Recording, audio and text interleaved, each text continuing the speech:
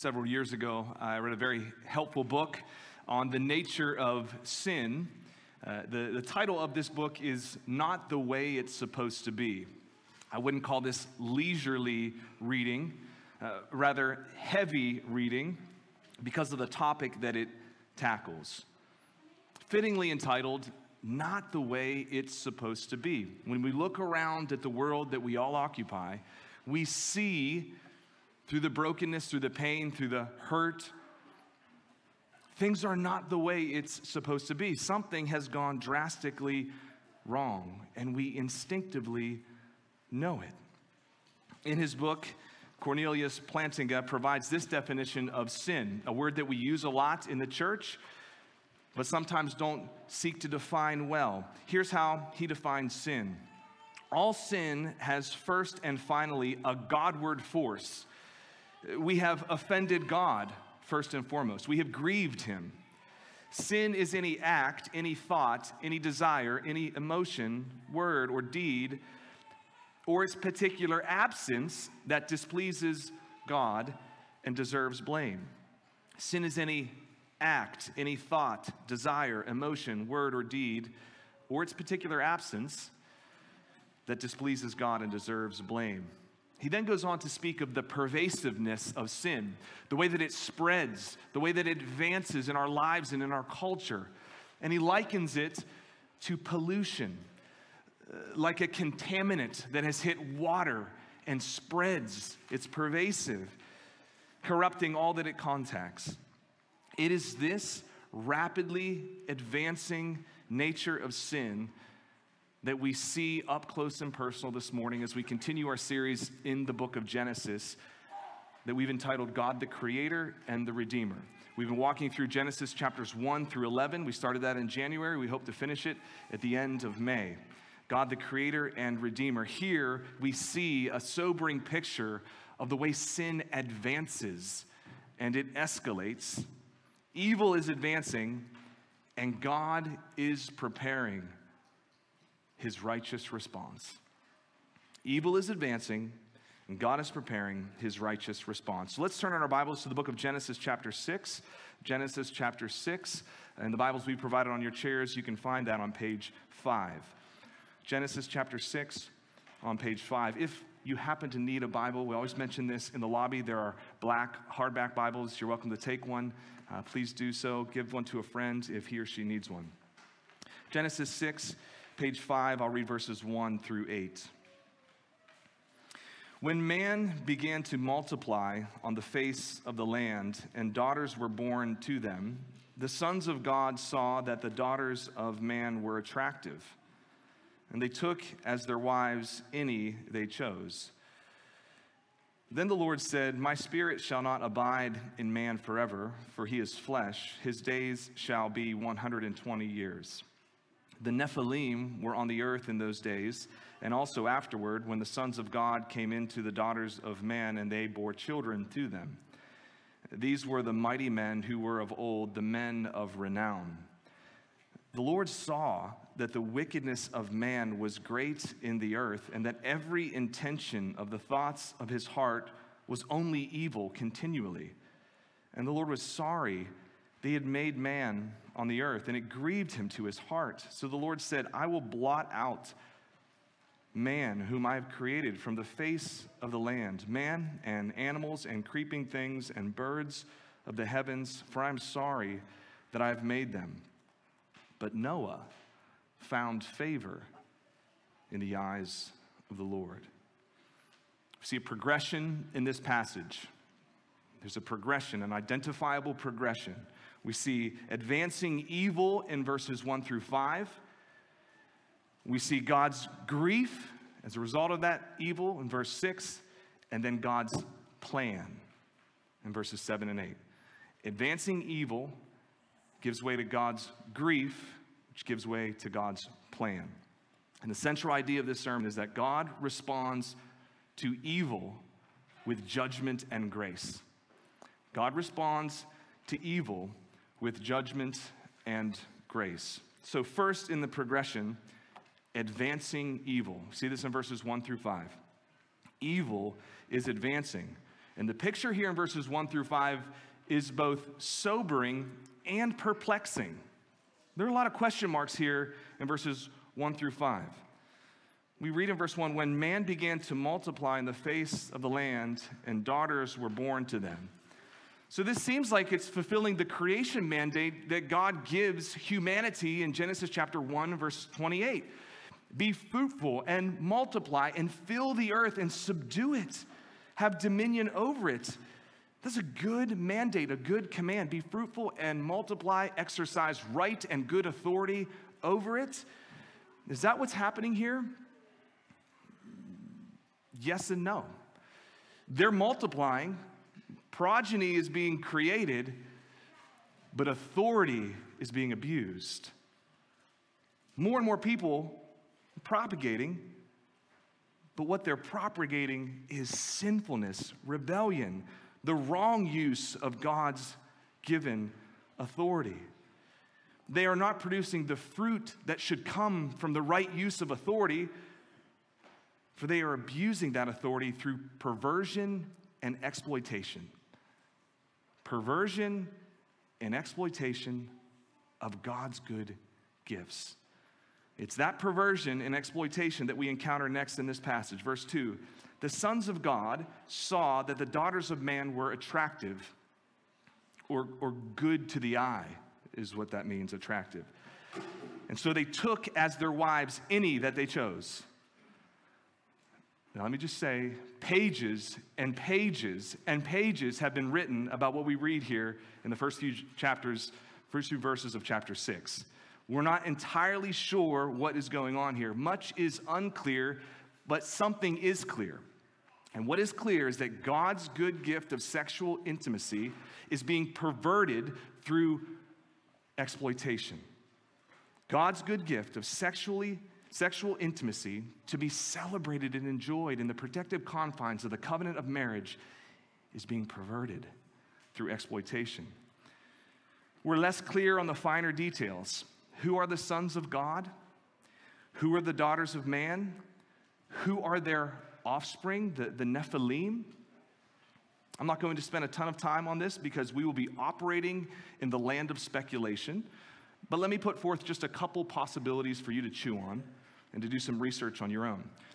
Possibility one, what we read here are angel-human interactions.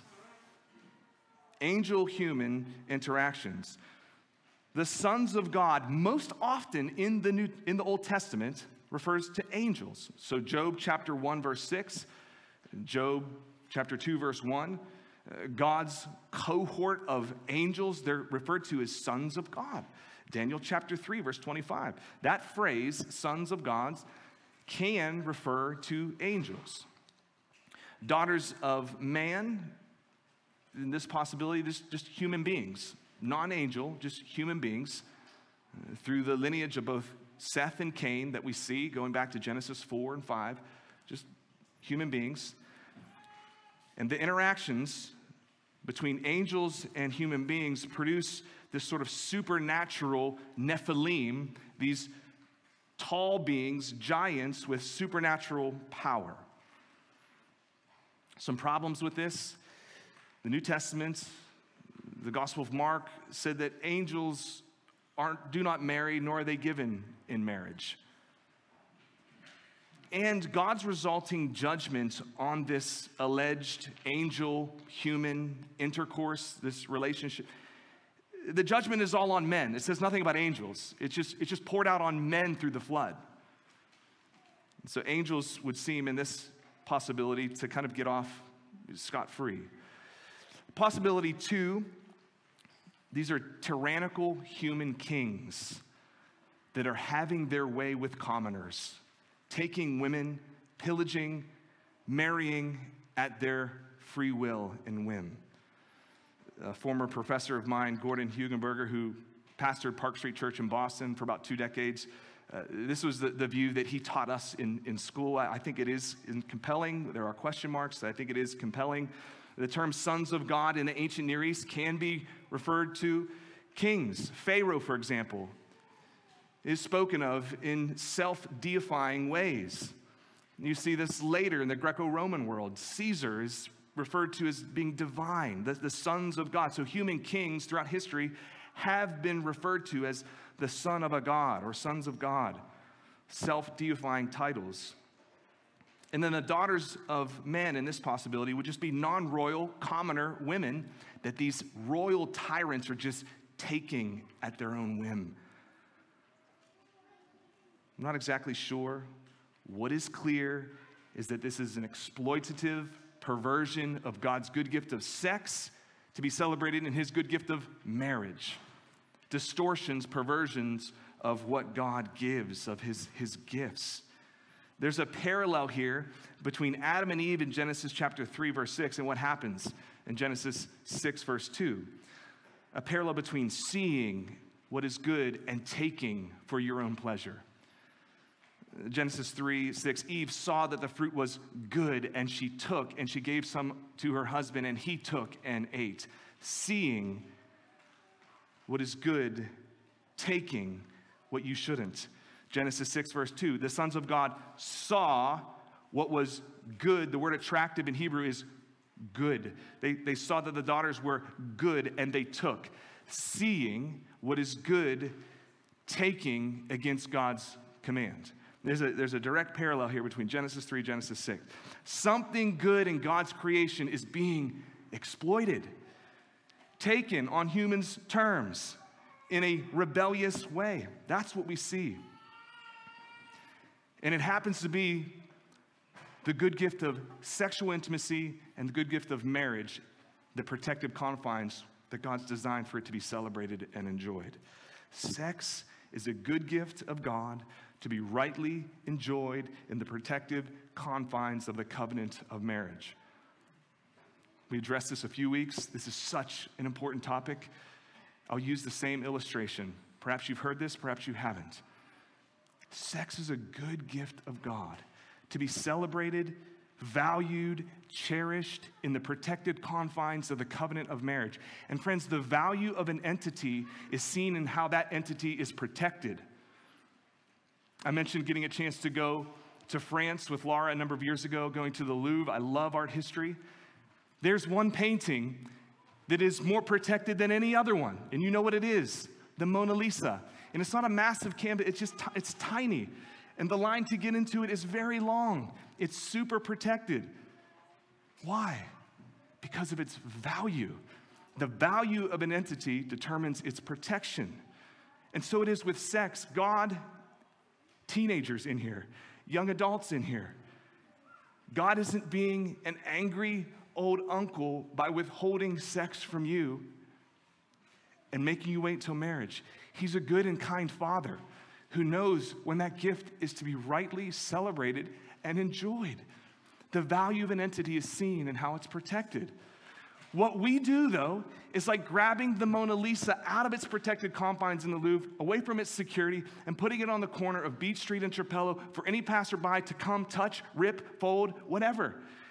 That's not where that valuable gift is to be celebrated and enjoyed. It needs to be in the protected confines of the covenant of marriage. That's where it is safe. That's where it is celebrated and enjoyed to the fullest as God designs it. What is being distorted and perverted is God's good gift of sex and his good gift of marriage.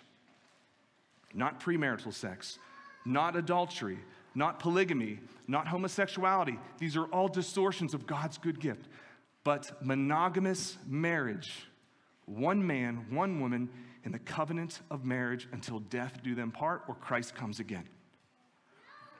That's God's intent. And it's being woefully distorted and perverted here. As a result of this exploitation of God's good design of sexual intimacy, we witness the escalation of sin's consequence. In verse 3, then the Lord said, my spirit shall not abide in man forever, for he is flesh, and his days shall be 120 days. If you're reading in context, Genesis 5, the days of men and women were 750, 800, 850 plus years. Suddenly we have a shortening of men and women's lifespans here as a result of their sin. It's tied to their sinfulness. So escalating sin yields escalating consequences. That's what we see here. So Genesis 3, sin enters the world. The consequence is death, both a spiritual death, a separation from God, and a physical death. They don't die the day that they eat of the fruit, but they will die. And as we see Adam and Eve and their progeny, they live long lives, 800 plus years. And then as sin escalates, so do the consequences. Such that we see in here, their lifespan is shortened to 120 years. Escalating sin yields escalating consequences. 120 years, if you're reading your Bible in succession, you understand that that's a ballpark figure. Abraham, Father Abraham, lived to be older than 120 years. He was 175 years.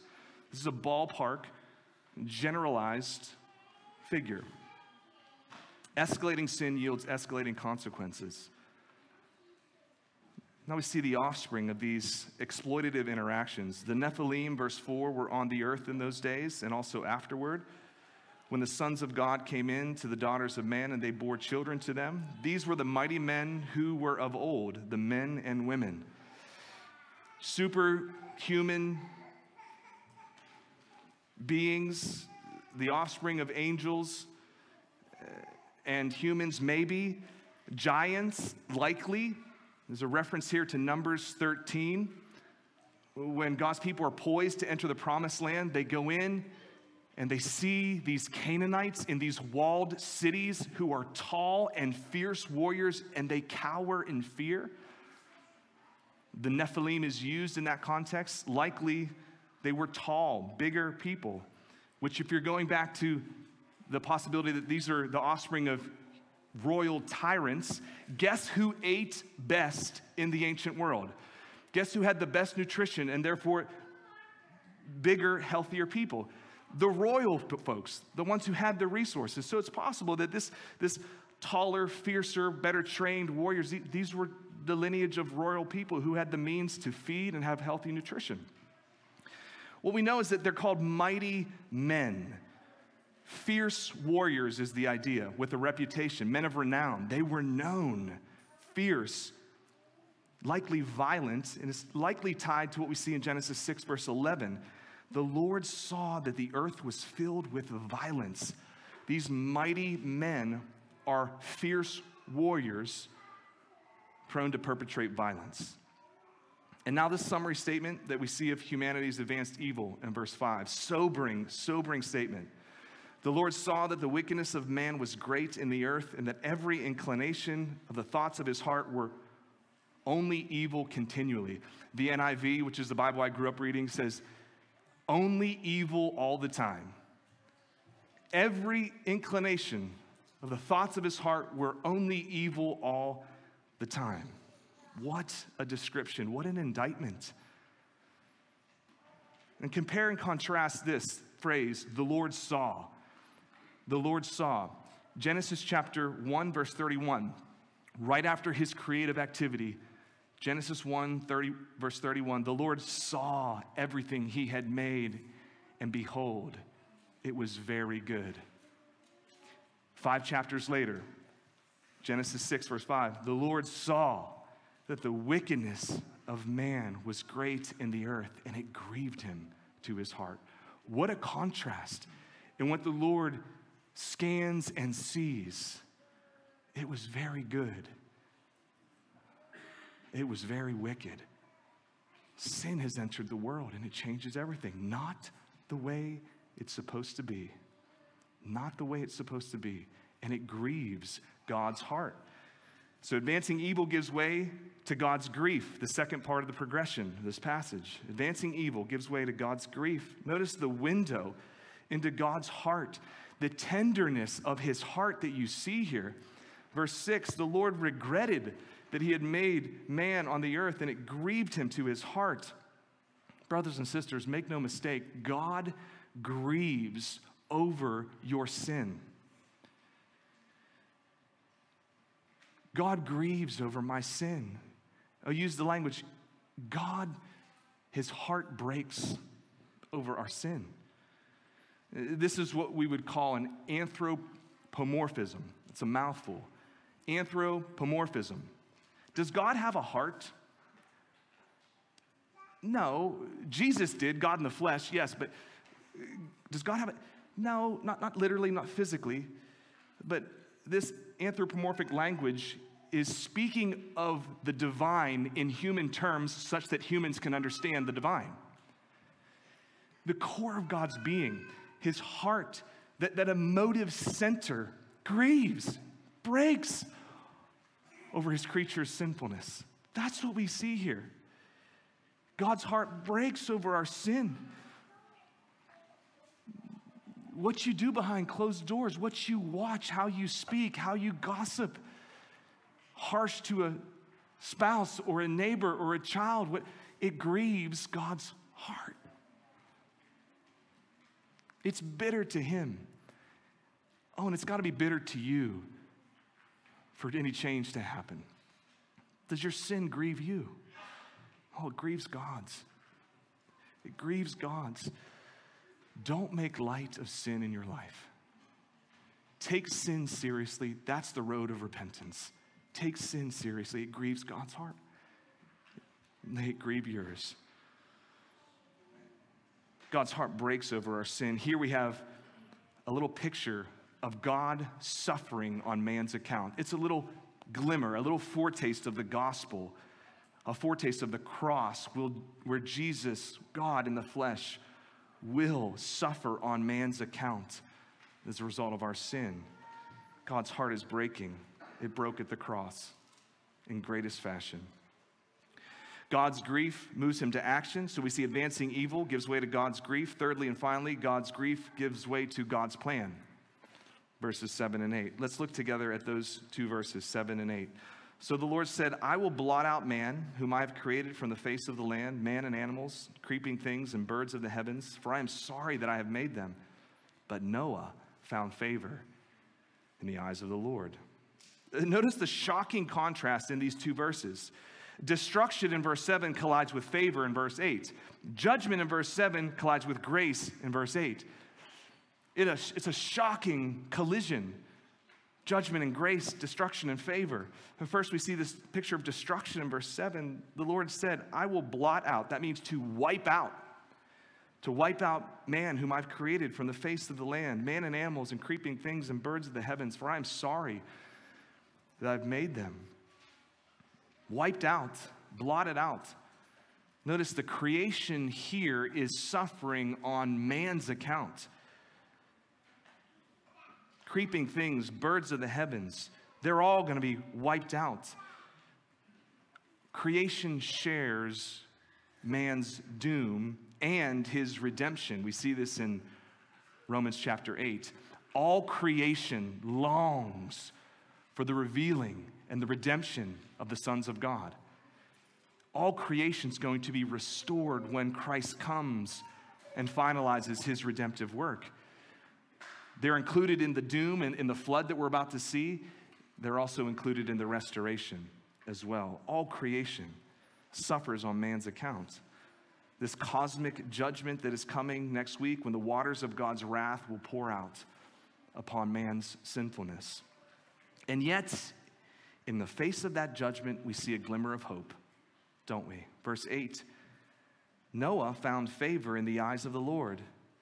Noah is distinguished from all of humanity here at this point. He finds favor with God. God has set his grace on Noah. Genesis 6, verse 9, like Enoch, before him in Genesis 5, Noah walks with God. We talked last week, what does it mean to walk with God? It means to have a relationship with him marked by trust and obedience. Enoch walked with God. Noah walked with God. Abraham walks with God. That descriptive phrase follows patriarchs, describes their relationship of intimacy and obedience and trust with him. Noah will demonstrate his trust and obedience in the Lord by a ridiculous building project. A building project, massive box. The boat was a box. Just do the dimensions on it.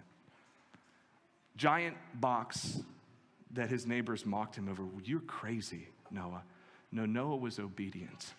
Noah trusted in the word of his Lord, and it set him apart from all of humanity. And through his trust and obedience, Noah will indeed be a deliverer. He will provide a way of salvation through the outpouring of God's wrath, the waters of God's wrath that will come upon humanity's evil. Noah will provide a way of salvation, and Noah will serve as a shadow that gives way to the substance of Jesus Christ, one who's pointing forward to a greater deliverer, who through his obedience will provide a way of salvation, not through an ark that he will build, but through a cross that he will carry, Jesus Christ. A greater deliverer that Noah points to, a better way of salvation, not through an ark, but through another wooden implement, a cross. Here we see the collision of judgment and grace. We see it at the flood, outpouring of judgment, but God's grace saves a few. You see it at the flood, you see it at the cross. Judgment and grace collide. Author Derek Kidner writes this about the collision. This is God's characteristic way to deal with evil, to meet it not with half measures, but with simultaneous extremes of judgment and salvation. God responds to human evil with judgment and grace. And the place where we most clearly see it is at the cross, where judgment and grace collide together at the cross. How is that so? Because, friends, a penalty was paid. God just didn't sort of wipe away the penalty. No, he meted out the judgments, but not on those who deserved it. It all fell on Christ's shoulders. The waters of God's wrath poured out heavily on Christ's shoulders. And his mercy is displayed there as well, because those who deserved that judgment didn't get it. We go free. Those who trust in Christ go free. Mercy and judgments collide at the cross. This is God's way of sinners. Two ways to live. Will we trust and obey the Lord of salvation? Or will we refuse and reject him, bearing our own judgment? Friends, one way or another, judgment's going to fall. It's either going to fall on Christ for you if you trust in him, or one day it's going to fall on your head if you don't trust on him. One way or another, it's coming. You're shielded from it in Christ by faith. We have an opportunity this morning to see pictured the waters of God's judgment through the gift of baptism. Two brothers who are going to come in just a moment and share their testimony of how they came to trust in Jesus Christ, who bore all of God's wrath that they deserved. He bore it. He experienced the full outpouring, which is what was imaged in baptism. Jesus was buried. God's wrath overwhelmed him, and then he came to life on the third day. It's imaged in baptism, the waters of judgment, death, burial, and then resurrection by the power of God.